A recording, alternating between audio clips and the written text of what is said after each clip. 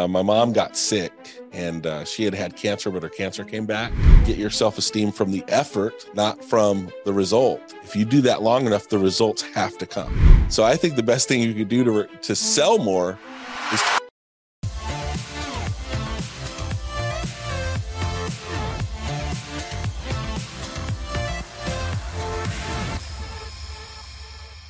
Thanks for joining us this week on the Elite Sales Podcast. I'm very happy to be joined in studio. Tray Honeycutt, board member, senior board member. I'm sorry. Is it higher than that? I don't know. I don't even know what the levels are anymore. So many levels. Sounds good. It's just a really cool title. He's the founder of Coast to Coast, Hall of Fame producer, manager, all that good stuff. Close ones, yeah. Not producer. Okay. But I appreciate the You're Hall of Fame to me. Thank you. Hall of Fame agency for sure. And just one of the great guys, and I always consider him to be one of the culture setters within FFL, because he's an influential guy that I looked up to when I first started here. We got co-host John. How we doing? So we got a packed show for you today. What we're going to talk about today, we're going to talk about praise in our day-to-day life and how it affects performance. Okay, so we're going to talk about that. We're going to break down how that actually impacts the way that we perform, and more than you know. And then we're going to talk about Tray's journey here at FFL and kind of break down the business in real simple terms. Nice. So as far as praise, I mean, I got to give Tray credit. I think he's one of the best in this company as far as providing praise and giving praise to people. Would you agree with that? Yes. Okay. Thank you. And for me, it was praise has always been kind of an awkward thing for me growing up. So before I get started, I mean, did you guys feel like, did you guys get a lot of praise when you guys were kids from your parents or from your families? No, I was an only child, so I was always the center of attention, but I don't think praise was the right word. A lot of guilt. I got a lot of guilting into things growing up, Okay. But where I came to understand the value of praise is, you really do attract more bees with honey than you do with vinegar. And I've ruined a lot of relationships because somebody would say something to me like, well, just be straight with me. You can just be straight with me. Like, just be direct. Like, that's actually the last person you need to be direct with. that should be the absolute last approach, instead of criticizing people, you just need to be nice more often than critical.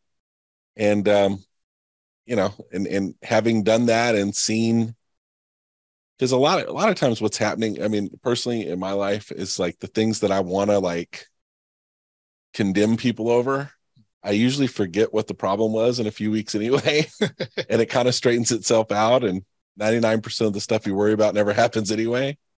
But when you praise people, even when you believe more in people than they believe in themselves, eventually they start to believe it and they want to live up to it. It becomes an identity. You can cast an identity on somebody and get them to believe that they're a certain way if you just speak positively. It's the same as like, so my wife's nephew's wife did all these child development classes, right? Yeah. She read hopefully she doesn't watch this. This isn't a bad thing what I'm saying, but she read 50 Raise Your Children Right books before she even had a kid. And her whole thing was like, I can never tell my child no, because that would be bad if I told my child no. And we're like, oh, you haven't had kids yet. You're going to say no a lot. Because they'll do some crazy stuff. Was this her industry? Was she like a teacher, a psychologist? Or she just read a lot of books while she was pregnant. Okay. So time. So about a year into it, she was saying no to everything. We were like, hey, I thought you said, and what we all came to the conclusion of is you have to say no, but find a way to say yes more often than you say no. Encourage more than you condemn. Okay. And eventually kind of the scales will balance out, Yeah. So that's my take on it. The person you're referencing to about saying no, it's like, that's Mike Tyson's Everyone's got a plan until they get punched in the mouth. That's right. Exactly. You can't exactly just let your kid do whatever, you know. That's They're gonna grab a piece of paper, fold it up, and start eating it. Yes, or run down the middle of the street. Right. Well, I mean, it sounds great in theory. Right. In theory, but when life happens, I don't think it's so applicable. Yep. And that's how that applies to, you know, what we do in the business, because you're going to encounter people and you want everybody to do things the way you want them to do it. Mm. But you got to understand people are going to make their own mistakes. And what tends to happen is, like, not all mistakes are equal. Right. So it's okay to let people make mistakes and encourage them with what they're good at. And then I think the mindset of this being a long-term relationship when you're building this with somebody goes a long way. Like, just the reality today doesn't mean that's going to be the reality a year or two down the road. You know, people will change, they'll grow, they'll get better. So making permanent decisions off temporary emotions, like, Bob, I told you, da-da-da, and then you go off on somebody and it's like, Bob checked out. And really, that was just a temporary thing with Bob. He probably would have got over it and could have been one of the best positions he had. Yeah, instead of just talking about the process, you just condemned him. Right. Berated him. So I think a good strategy, Albert, is, like, if you have to correct somebody on something, tell them a few good things they did before you have to correct them. The sandwich. Yes. Oreo. The Oreo. Good, bad, good. Yeah. Yes. Yep. That's what it is, a sandwich. What about you, John? Did you get praise as a kid? Did you? Yeah, you know what? Come to think about it, it's hard to recollect things, but yeah, it did come into you. Whatever you remember as a kid, like if you had good praises, it sticks to you. So I got a few. Yeah, I had some. Like I remember I was good at math. So by like 6th grade or 7th grade, I was learning division. So by the time I went to the first grade and they were teaching like balloons and how to count balloons, I'm like, what the heck's everyone? You don't know what a balloon is? So I was confused. I'm all like, I know how to divide this. Yes, no, but the praise got me to work a little bit more on, like, well, if of living up to the praise, right? If they said you're good at math, okay, well, I am good at math. What other math problems can I solve? So they elevated me to keep learning new things. So was that the nature of the praise? Like, you're good at math? How did it come across? Like, was it like you're so smart, or you tried really hard? Like, how did I can't recall too much, but maybe it was something along the lines of like, okay, you pick up really fast, or you learn this quick. Okay, well, let's teach you something new to learn. Which I'm going somewhere with all this, right? But you know, for me, I've come to learn this when I started seeing a performance coach. Like, she was talking about, hey, how do you give praise, or how do you give compliments to your guys? How often do you do it? What manner, what form? And I'm like, I do whenever it comes up. She's like, you don't just give like a random, compliment. And I'm like, typically no. Yeah, me too. That feels weird to me. Yeah, and it's not because I don't appreciate other people or don't think they're doing great or whatever it is. Just for me, it was just kind of awkward. And we broke it down. It was kind of like, my dad didn't ever do that when he was around, when I was a kid. And then my mom, she wouldn't really praise. She would only give me praise, but it always comes with a backhand. It's like, backhand oh, you're so smart, but it's totally wasted because you're not working hard enough, or something like that. Which, at the time, like I was never like, I never harbored a bunch of resentment or anything. So I was never like unhappy as a kid. Right. So I was never like, oh, I can't believe they didn't say this about me and blah, blah, blah. Or they didn't praise me. It was more like, okay, maybe that's just how it is. Yeah. And it was more like a no self-esteem kind of thing. Yeah. It wasn't low self-esteem, it was just no self-esteem. Like a hard conditioning, right? Yeah. And I didn't feel like anyone owed me anything. So it just wasn't, I didn't feel like it was a negative thing. I just felt like that's just what it was. Mm.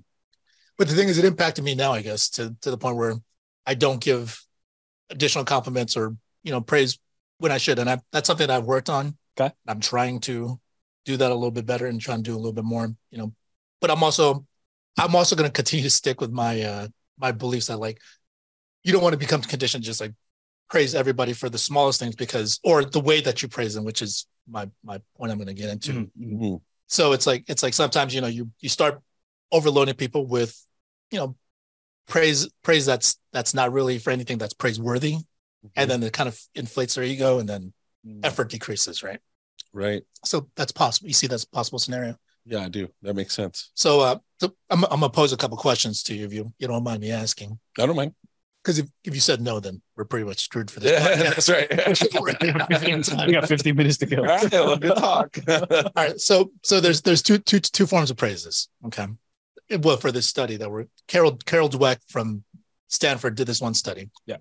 So she talked about different types of praise, which is identity praise and effort praise. Okay. So let me praise you in a couple different ways. So Trey, I this is scenario one. Trey, I think you're just so naturally gifted at speaking. You're so good at running these meetings. You're so good at like hosting these events. You're just great. Okay. Thanks. Okay. So that's scenario one.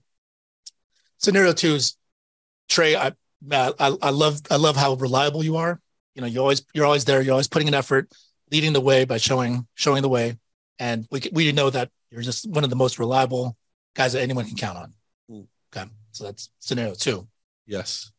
So out of those two, which one do you feel better about yourself? Reliable. Do you? Yeah. Okay. I feel better about that. Okay. Is that the wrong answer? No. I was just curious to hear your reaction. Well, because that's like a character trait that it's kind of unshakable. Like, so I have this experience. Can I tell you what my experience was? Yeah. So when I was a kid, I speed skated. And I learned how to speed skate on roller skates. And the way this happened was in junior high. I didn't know how to skate, and I had a crush on this girl. And they invited me to the skating rink. And I mean, I had like a real crush on this girl. And I fell in front of her, and she ran over my finger and broke it. And then made fun of me for like the rest of the school year. And so my identity at school became the guy that fell in front of Gina and got his finger broke. And it also broke my heart. So what happened was I saved my lunch money for like a whole year to buy a pair of speed skates, because it wasn't that I couldn't skate. I just knew if I had good skates, I'd be able to skate. So I went and got these expensive skates, and I still couldn't skate. So since I had these speed skates, I started going to speed skating classes. And so when I was a kid, I was kind of like Forrest Gump. I had to wear leg braces and all these things, because this is a long story, but I had a disease when I was a kid. It messed my legs up. So I was really bow-legged. Okay. And so I wore these leg braces and whatever. And so when you're really bow-legged, it's hard to roller skate, because I didn't realize it at the time, but like, you know, it like messes you up. But one of the best things you could do if your kids are pigeon toes is get them roller skate, because it'll straighten out their hips first, and then their toes will follow. So I was going to all these classes, and I couldn't even hardly stand up. And when I did kind of get to go, like I would get beat by like 4 and 5 year olds. And I was like 12 or 13 at this time. And so I was terrible. I was like the worst. I had to go to classes for over a year, and most kids would go to 2 or 3 classes and get to start practicing with the team. And I went for a whole year. And at the end of this year, the best person on the team, his name was Keith Diamond. We had this party, like how they do it with Little League, where everybody gets a trophy and you get pizza and stuff. And they did this party thing, and I got this award, even though I hadn't made the team yet. And Keith, who was like nationally ranked and all this stuff, somebody I really looked up to, he said, "You're Mr. Perseverance." That's what he called me. And so the rest of my life, I held on to it, because he told me how perseverant I was. So I believed it. So whenever anything would happen, I can't quit at that. I'm Mr. Perseverant, you know? So, wow. So I don't know. That's why the reliability one stuck out to me. That's actually proves the study's point. Oh, yeah. So in this study, they looked at over 100 kids. They did 3 control groups. They did one where they didn't provide them any praise.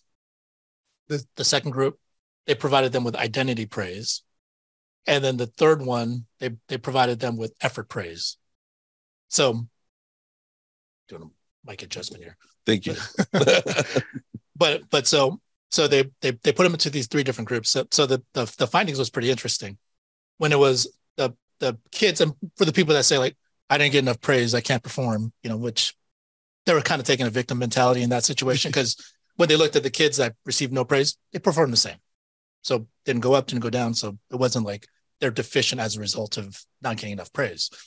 They also looked at the kids that they did identity praise, which is like, you're so smart, you're so smart, you're so smart, you're so good at what you do. And so then the thing is, these kids, their performance from that point forward started going down significantly, right? And then for the kids that they just praise the effort, they're just like, you were persevering. I love the way that you persevered. Like you put in so much effort. Nothing about the actual results of the challenges that they were undertaking. It was just more like, hey, you're working really hard. You know, you keep coming back, all this other stuff. Their performance actually significantly increased.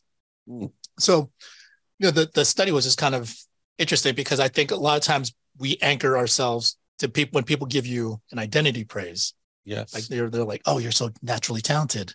You're so gifted.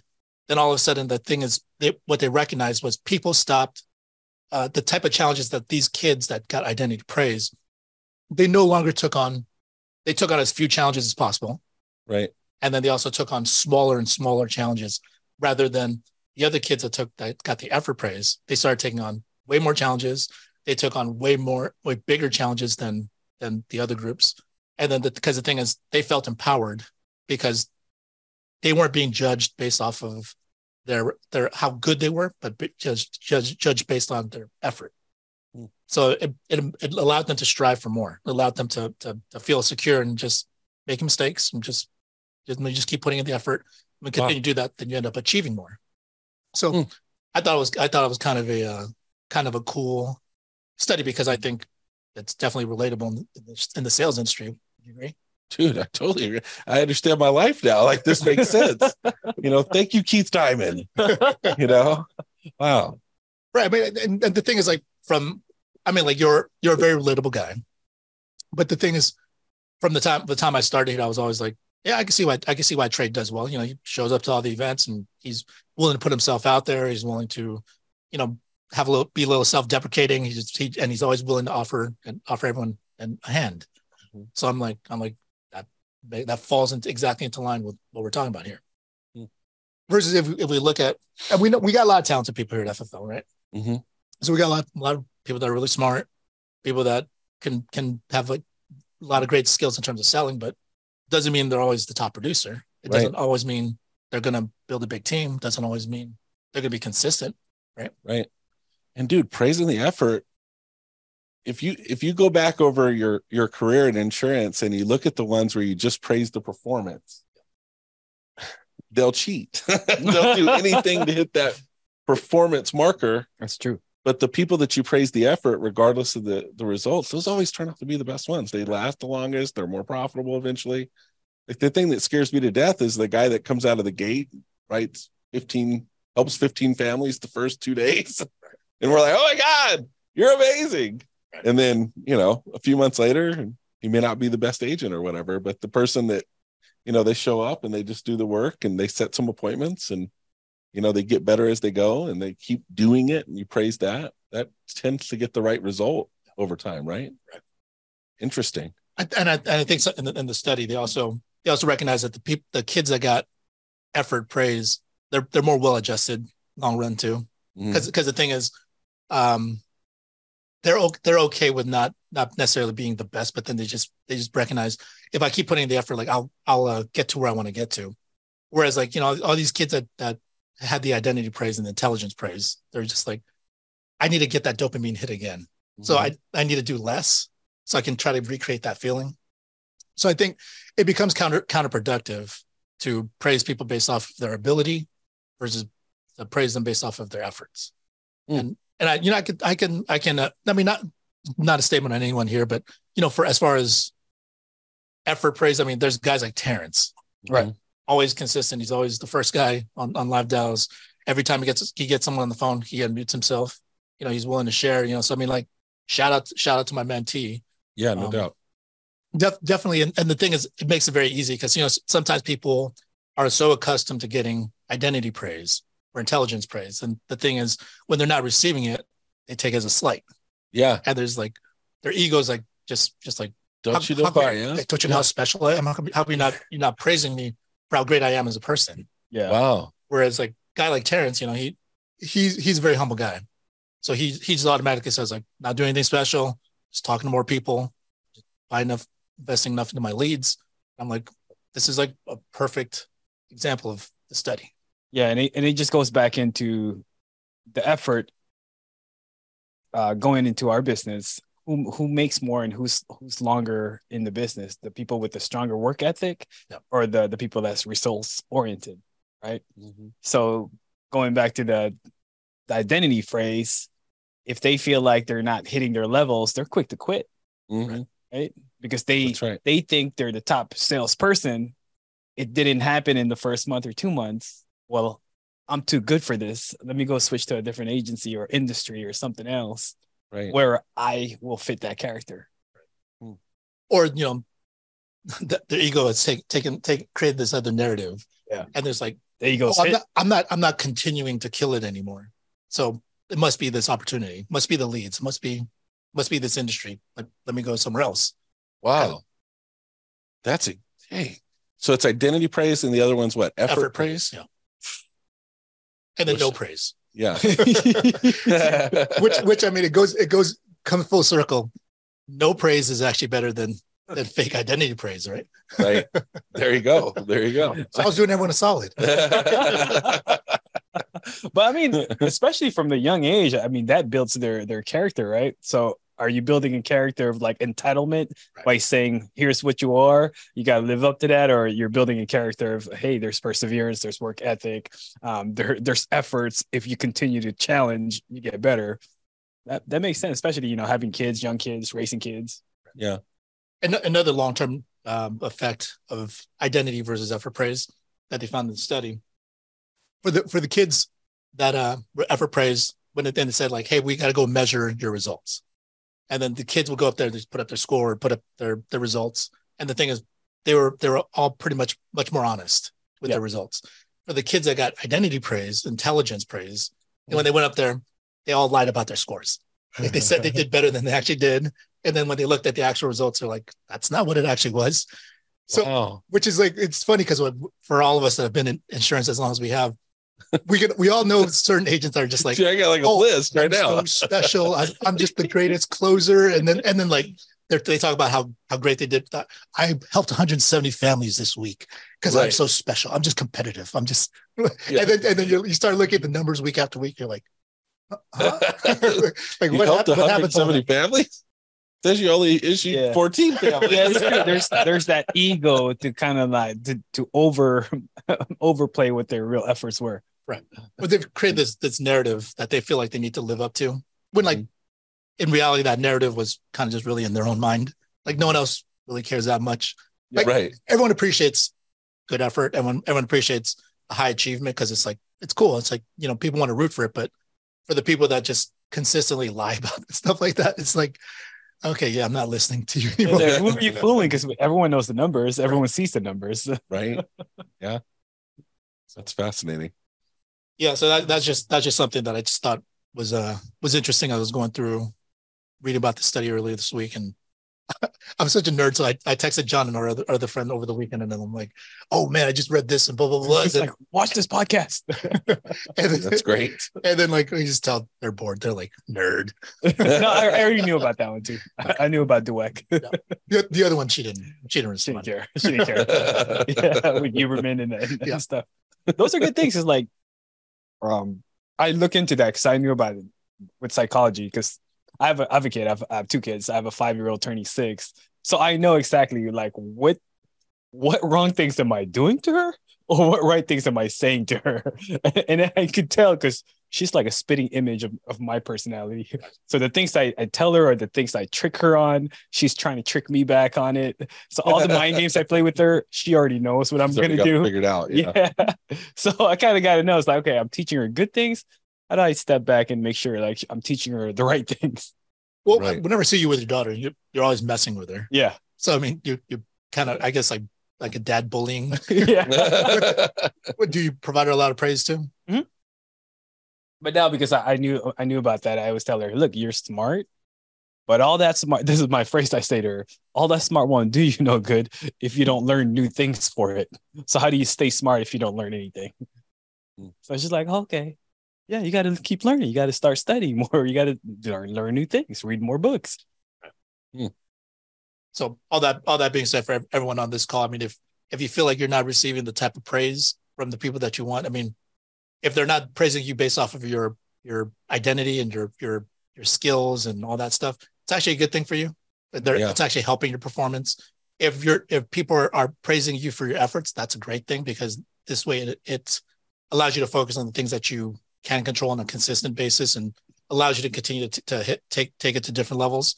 And if you have people that are not praising you for effort, first of all, look at your effort.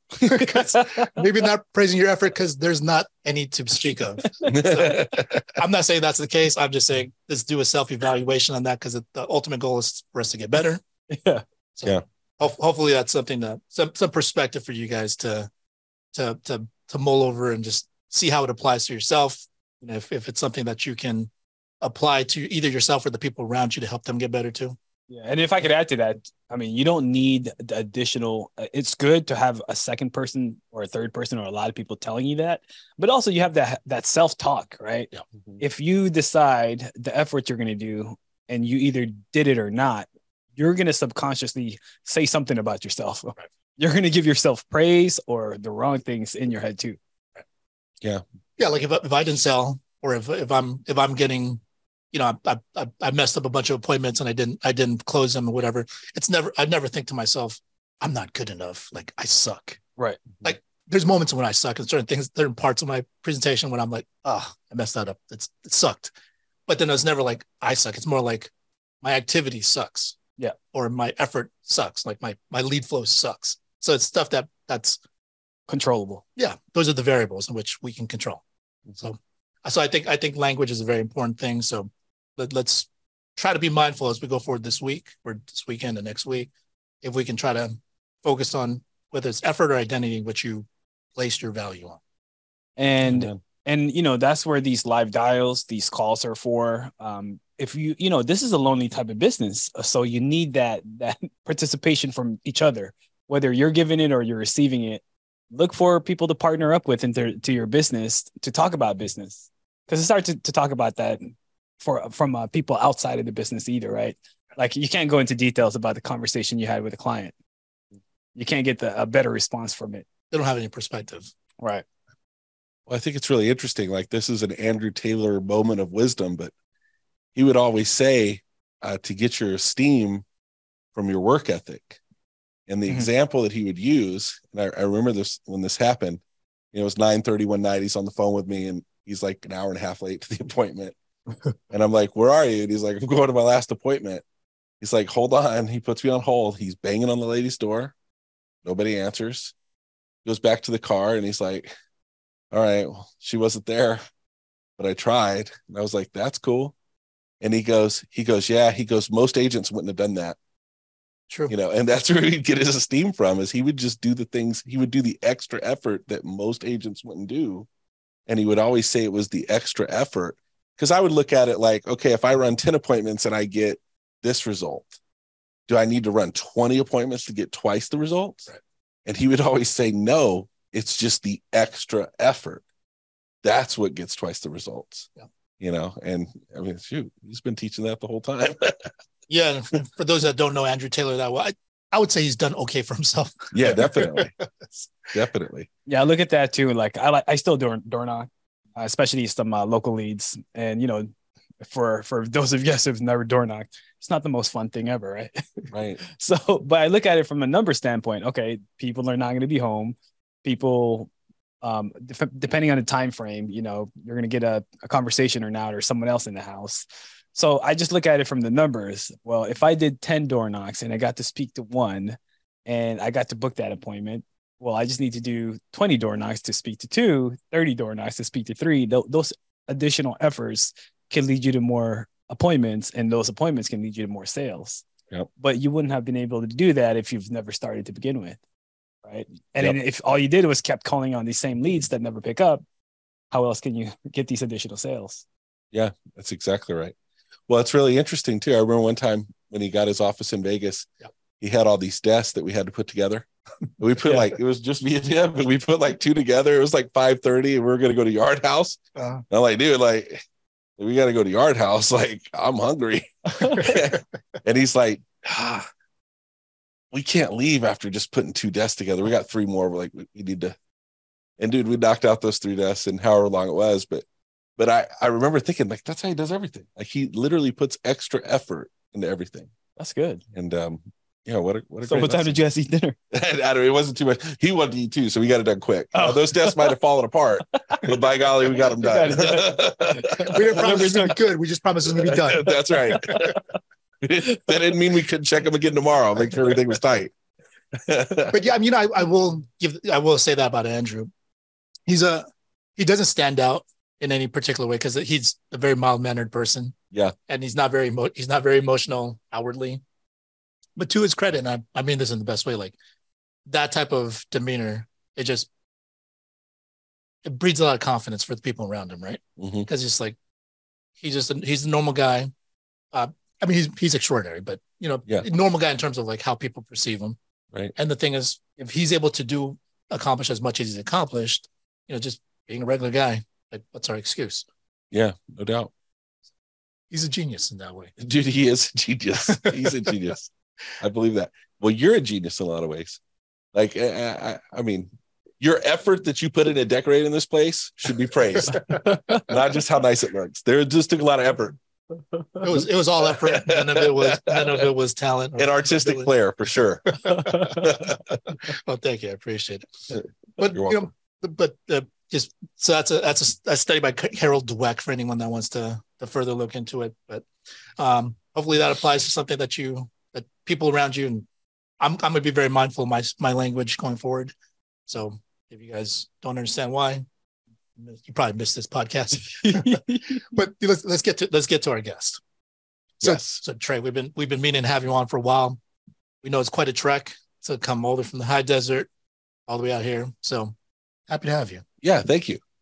So can you tell us a little bit about yourself, how you got into insurance, just for all the people that don't know you that well yet?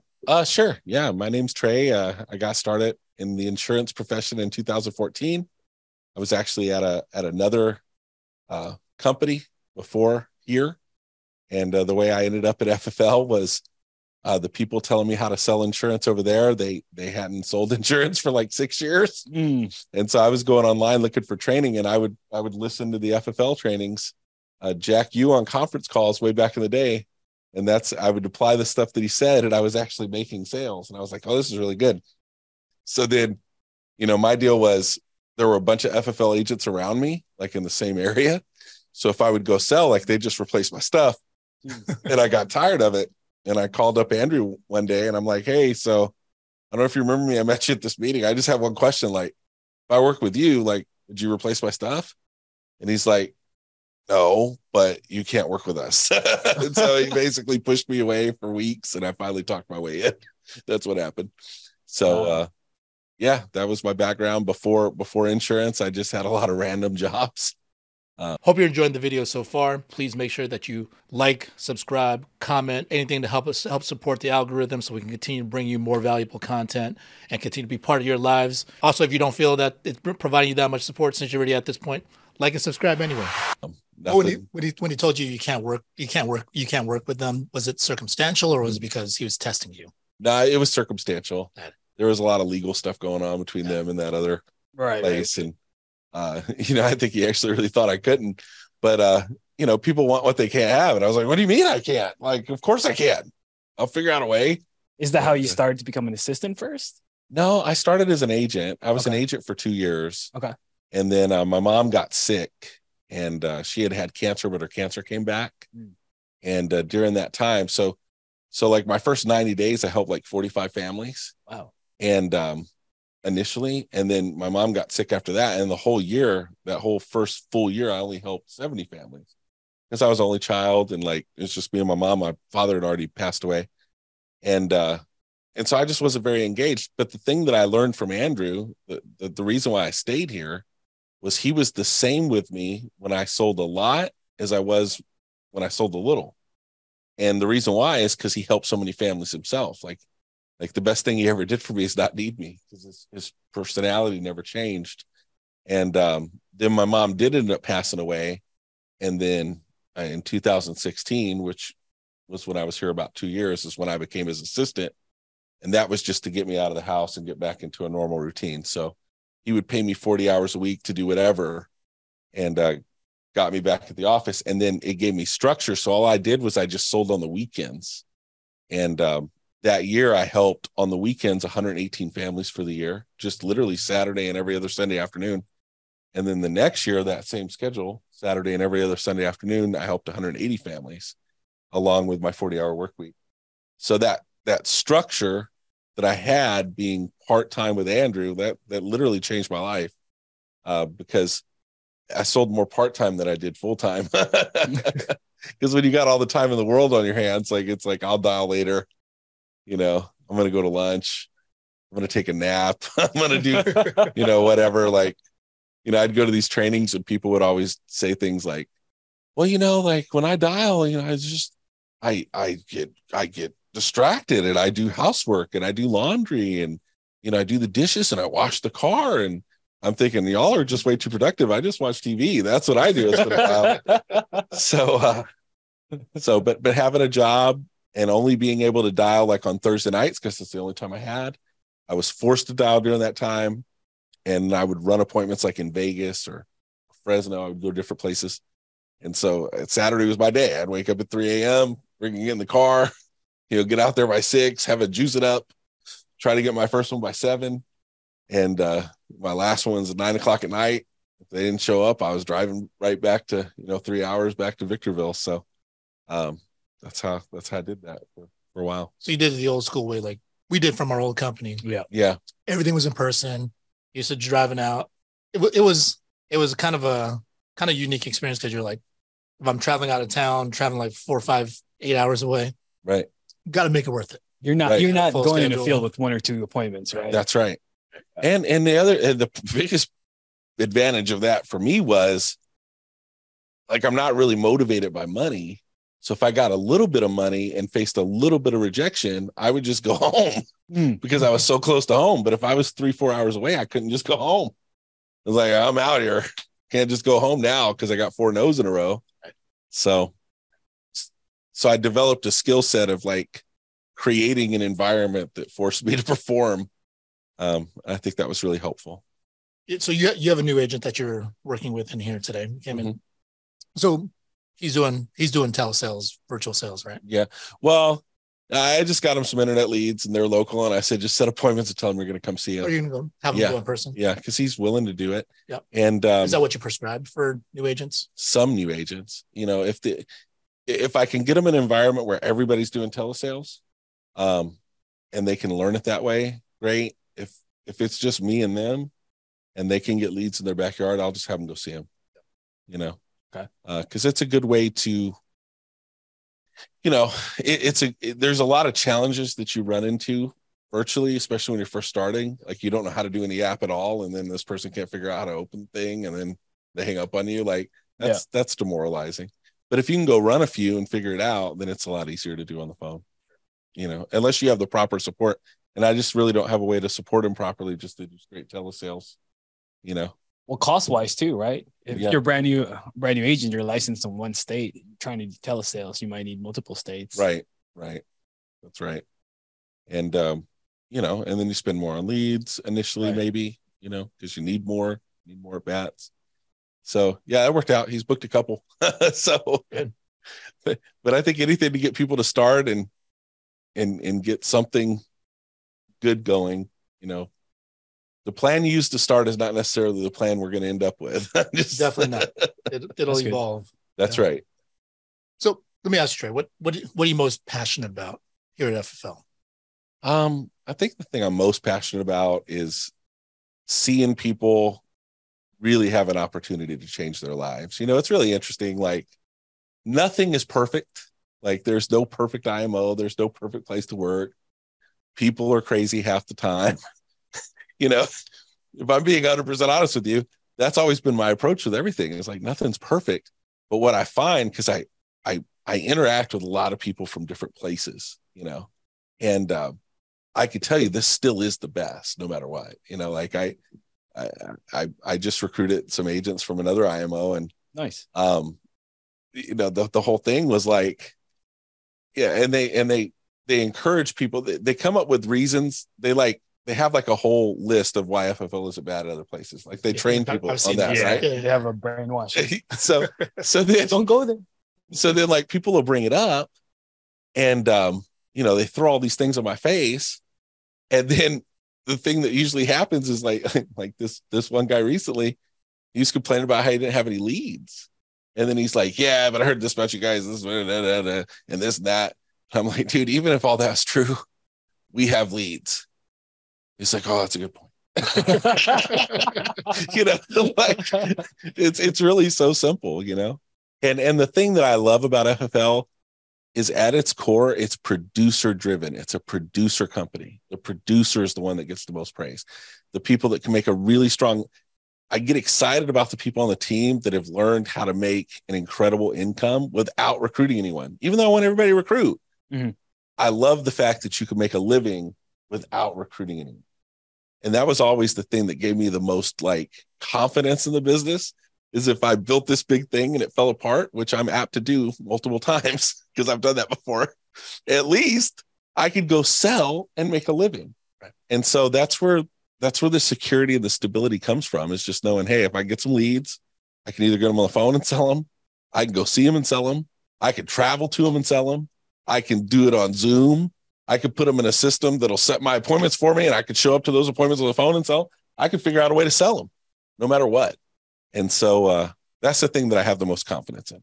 Yeah, I totally get what you're saying, because the alternative is you go to a place where everyone wants to get in management. Yes. Everyone wants to manage people. Everyone wants to not sell and just manage.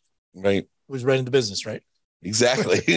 And then you start forgetting about what the business actually really is. Yep. The beautiful thing about this is, if you ever get confused, just start helping some families with life insurance again, and it'll tend to straighten itself out, because you realize the value of what it is that we're actually doing for folks, and that's the core of it. So as long as we don't forget that, we'll always be the best.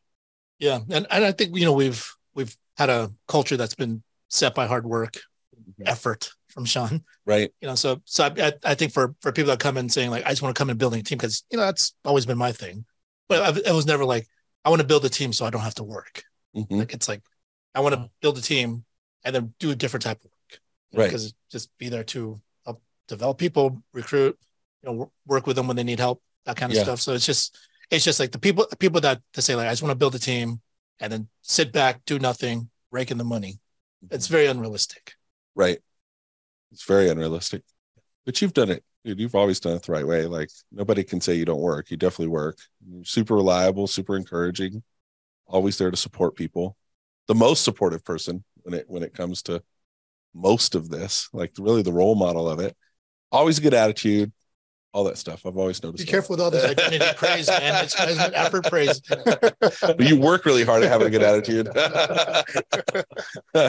Yeah, no, I appreciate that. Thank you very much. But you're welcome. So one of the things you're really strong at, Tray, is you're really good at preaching consistent message about recruiting. And we were just talking about this earlier. If you can give some people recruiting tips, or people that don't think they're ready yet, or waiting till they learn everything before they start building a team, what type of advice would you give them? Well, the number one thing you can do to increase your production as an insurance producer is recruit somebody. If you recruit somebody, you will sell more. That's how it works. When you come into this and the people you're working with, you may not even know them that well. They don't really have leverage to get you to perform more. But if you go recruit people, that fear of being embarrassed will cause you to do better. The fear of being outworked by your cousin will cause you to put in more effort. So I think the best thing you could do to sell more is to recruit right away. It's just like having kids. When you have kids, which if you're a screwed up individual and you want to fix your life, don't just go have kids because it may not do it. Right. That's not what I'm saying. But you hear the stories, It does set you straight. Right? You can't mess around too much. You got somebody to support. That's right. So when you have kids, when you become a leader, you give up the option to be average and ordinary. And that's a benefit of recruiting. It will help you sell more. The other thing is a lot of people wait until they get really good at it before they start recruiting. And I would just say, well, what if I'd ever become really good at it? It was taking me a long time to figure it out. And fortunately, I was able to recruit people that were better at it than me. And that was okay. And because I wasn't stuck in the identity of having to be a top producer, I knew that people would respect my effort. So I would just show up. Like I was dependable. I'd show up. I'd work with everybody else. And some weeks I'd be on top of the leaderboard, and some weeks I'd make 2 sales. But I knew if I did it every single week, that consistency would reap the proper result. And it's the same way on the recruiting side. Where people mess it up is they don't consistently do it. They get 5 or 6 people. They think they're going to train their sales force, and then those people are going to be the ones to go out and make them rich. And it doesn't work like that. The best thing you can do for these 5 or 6 to help them is get 5 or 6 more. That is always the best thing you can do. There's nothing that 10 new recruits can't solve. There's no problem that helping 10 families in a week can't solve. But it has to be new. If I'm sitting here trying to fix and motivate and churn up and get excited all these people that aren't performing, the best thing I do is just go find people that perform at a higher level, demonstrate what the effort looks like in order to get it, and then let them model that, and then it works out, rather than trying to manage my way into having the results. Makes a lot of sense. So for an agent out there that says like, oh, I have a couple of people that I would bring in, but they got a really good job. They're doing really well already. I don't know who to talk to. Yeah. What's your approach on that? Well, I recruit people for who they know. Right. That's always my mentality. So people that are really successful know successful people. So even if it's not the right opportunity now, it's like planting seeds. The difference between recruiting and selling is like hunting. Recruiting is like farming. All I'm doing is planting seeds. And I understand that like you don't harvest in the same season that you plant. So as long as I have a steady pipeline of seeds being planted, eventually I'll get a crop. That's the way I've always looked at it. And talk about, you have your Sunday night, or you used to have your Sunday nights. Like, what was the process for that, teaching new agents how to recruit? Well, dude, I think everybody has enough people in their cell phone to build a big business. You have 500-600 contacts in your cell phone. And if you start looking at it, not for what you think those people can do, but the fact that you have a gift that you can offer people that can actually change their life, because we look at it wrong. We look at it like you got to help 20, 30 families a month in order to be really successful, because that's what the leaderboard says. But if you could help somebody help 3 families a month on the weekend, that's way more money than they can make like driving Uber, right? Like 6 days a week, right? So that's what's interesting is we think these stories of this massive success is what's attractive to people. And that's really not what's attractive. What's attractive to people is, do I have time to do what Trey's doing? Am I willing to do what Trey's doing? And would I do what Trey's doing on a consistent basis? If they can answer yes to those things, and they believe that they can do it. Now, they may not believe they can go out and help 30 families a month, but they believe, yeah, I can come in on a Saturday, make phone calls, make a couple sales, and I could do that. And if I do that consistently, it could fix my financial situation. That's attractive to folks. And then belief creates more action. So as they get deposits and they get praised for their effort, what ends up happening is they start to like it, and they want to empower other people with it. And so if you look at my organization, it's really, I didn't go recruit a gazillion people. I recruited a few that got it and helped them recruit a few that got it. And it just continued to grow over time because we were consistent with it. Yeah, I think that's a really good point. I think a lot of times people tend to overestimate how much people, we just think, oh, the leaderboard is where the money's at. Everybody wants that. If they can't achieve it, then it's not really worth their time. Right. But sort of different things attract different people. Like yep. I have a personal story with Trey. You remember that one time we went to Boca? It was at the old Boca office. Mm-hmm. We went to Sean's house, had a meeting first. And then so the thing is, like, it was meeting after meeting after meeting all day long. Talking to agents, we had a business overview. And then end of the night, there's a few other guys. They're like, hey, we're going to go here. We're going to go there. We're going to talk to this person. We're going to talk to that person. And like, it was a long day. Yeah. Right? And it was evening time. And then like, we're all hungry. Right. And then you, Jack, and I were we're in one separate car. And then I was like, part of me was like, well, I don't know, if you guys want to go talk to that person, I'm a team player. I'll go. And then you're like, the thing that really attracted me to Trey at that moment, you're just like, Man, I'm tired. I'm tired of people. I don't want to talk to anybody. I'm done for the day. Well, I mean, it was just like a real human moment. Yeah. As in, like, generally when I see you, you're just very upbeat, very outgoing. You know, you talk to everybody, Right. you make people feel very welcome. Then I'm just thinking like, you know, like I mentioned, like, not, it wasn't empty praise. It was like, I think you're a culture setter at FFL. Like, you know, the way your demeanor, the way that you interact in large public events, like, you know, it kind of sets the tone for everybody else. Thanks. So, I mean, for me, I'm like, I bet you Trey's going to want to go. And I guess we're going to go. We're going to like stay out longer. But then you're like, I'm just tired. I just want to go eat. And then me and Jack were like, cool, let's go do Let's it. go And we eat, went to yeah. dinner. But you know, that really allowed me to connect with Trey in a different way. I mean, like, not that we never had a problem connecting before, but I was just like, oh, Trey is like other people. Yes. 100%. Very much. Okay. I know we're running out of time here, but let me ask you a few final questions. If an agent's struggling, what type of advice would you give them?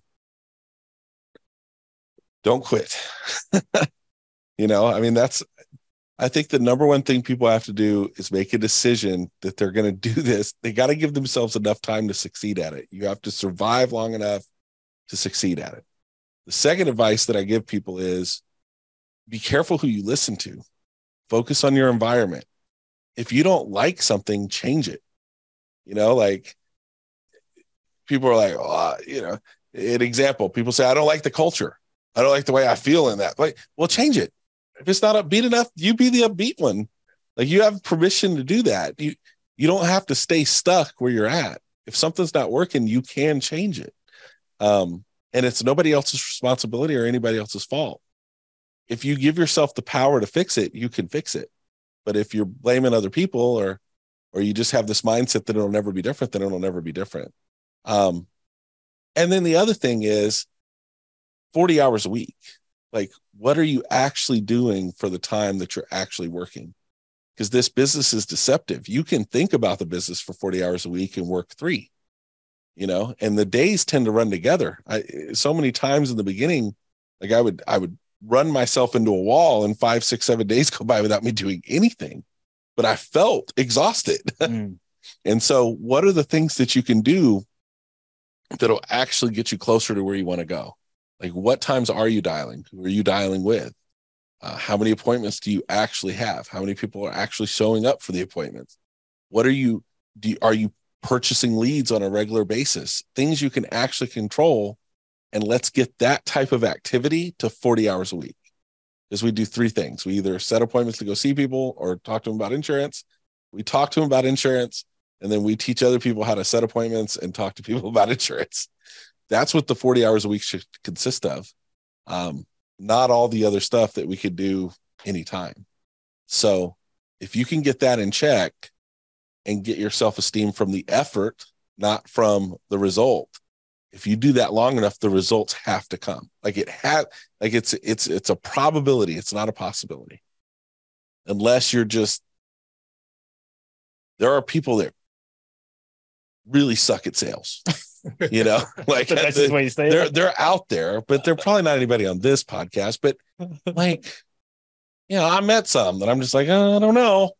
We'll see. And then they decide, hey, I don't want to do it. I'm going to go work at this car wash. And that's cool if they want to go do that. You know, but for most folks, it really is just an effort thing completely. If you do it long enough, you'll figure it out, because this really isn't that deep.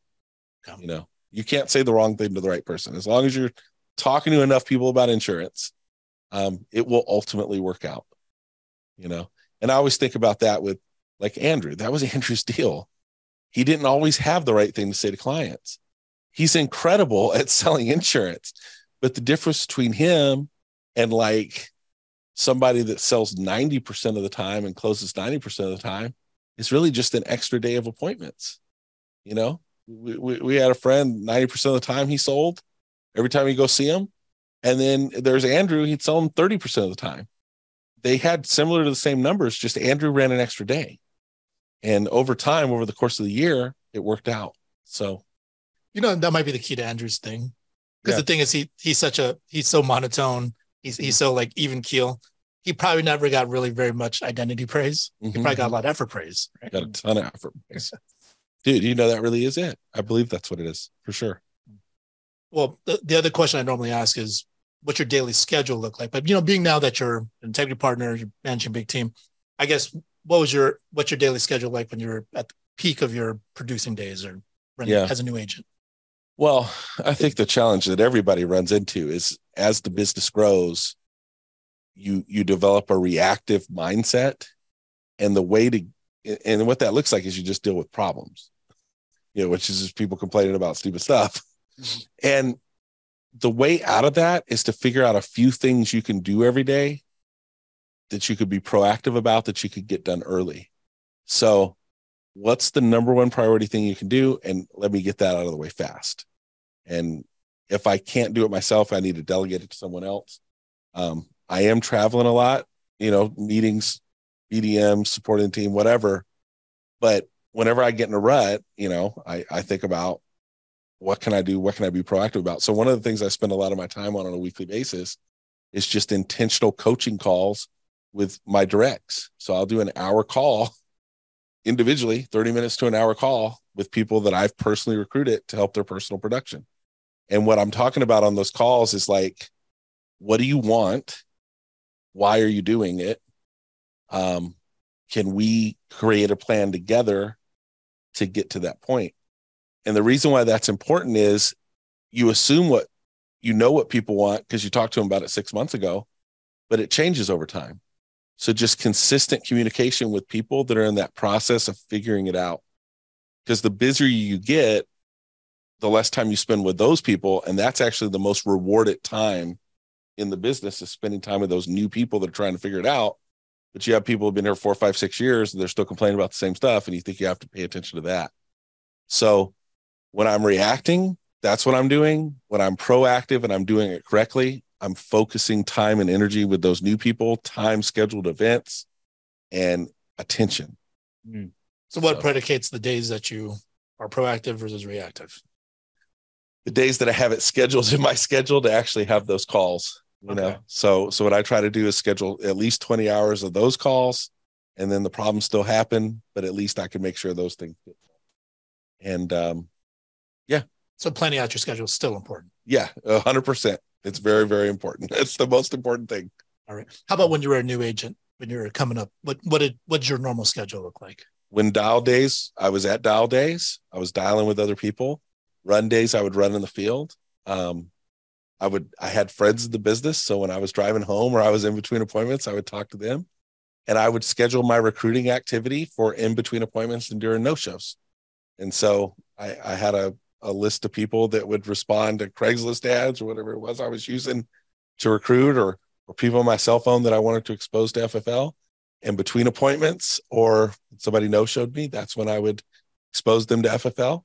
And that was it. And then the things that were immovable in my schedule that I had to have in place, put those in first. Like we went to church Sunday morning. Now, when I was destitute, I did whatever I had to do to not be destitute. But once I got not being destitute, I started trying to structure some things into my schedule to keep me from burning out, because I can do that. And so one thing was like I had to go to church on Sunday morning. Another thing was like I wanted to be home certain nights with the kids, at least to like say hello to them or whatever, and I would schedule around that.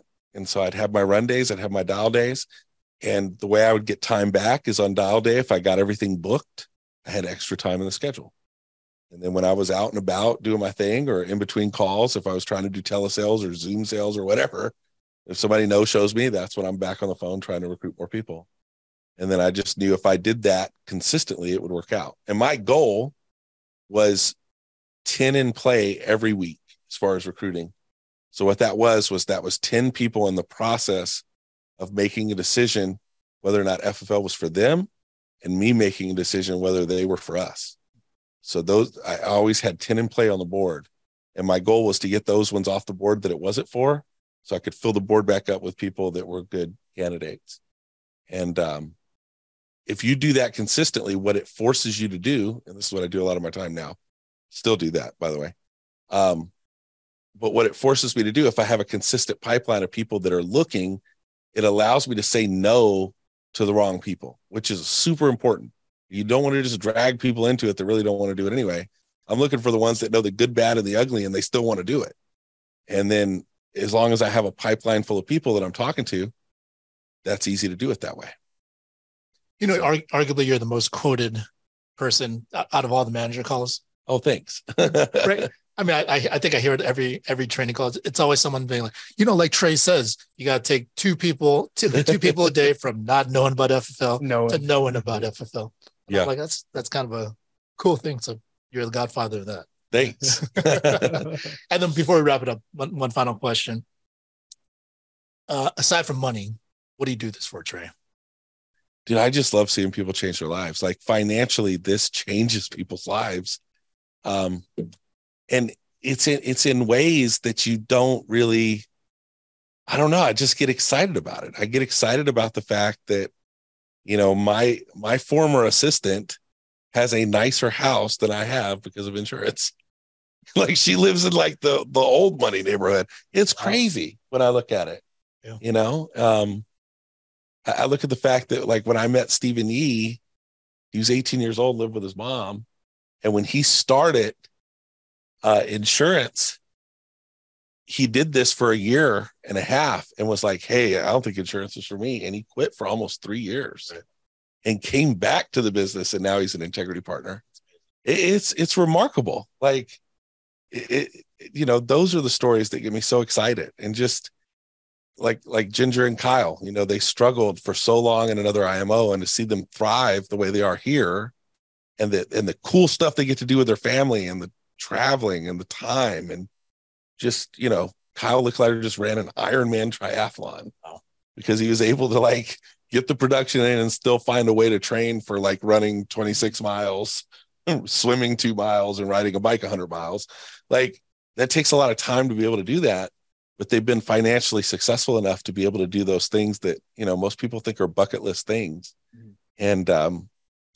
And the thing is, aside from the money, is it's not the money, but it's really the experiences and the life that I can provide for the kids. You know, just to see my kids be able to do cool stuff that, like I took my youngest son, Harper, to Summer League, and I got this picture when Wembanyama came out at Summer League, which he's like 12 feet tall, you know? I mean, 11'7" or something. Dude, he's 7'6" or whatever. Yeah. Dude, when he came out of the tunnel, he had to duck to come out of the tunnel. And when everybody sees him, like the look on Harper's face was like Home Alone, like, you know, it's like I got a perfect picture of it. I'm like, this is priceless. Like, I'll never forget this. So it's that type of thing. That's what I get excited about. It's really cool. Well, Tray, I appreciate the effort. Appreciate you making it out here and sharing all this information, great information with everyone.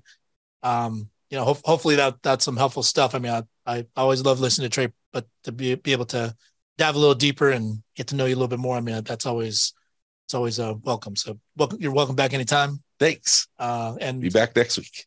No, I'm just kidding. You'll be a regular co-host going forward. It's a 4-hour drive. That's right. But thank you to Tray, thank you to John, thank you producer Bryce, thank you to all of you guys. Remember to focus on your effort. You know, you want to help people out around you. Praise them for their effort, not for their identity. Let's try that and see how that goes for the people around us. Appreciate y'all. Thank you for the effort. Hope you guys enjoyed the video. Thank you guys once again for supporting. If you guys want to see more of that, please make sure you like, subscribe, click on this link here to subscribe. Click on this link for the next video.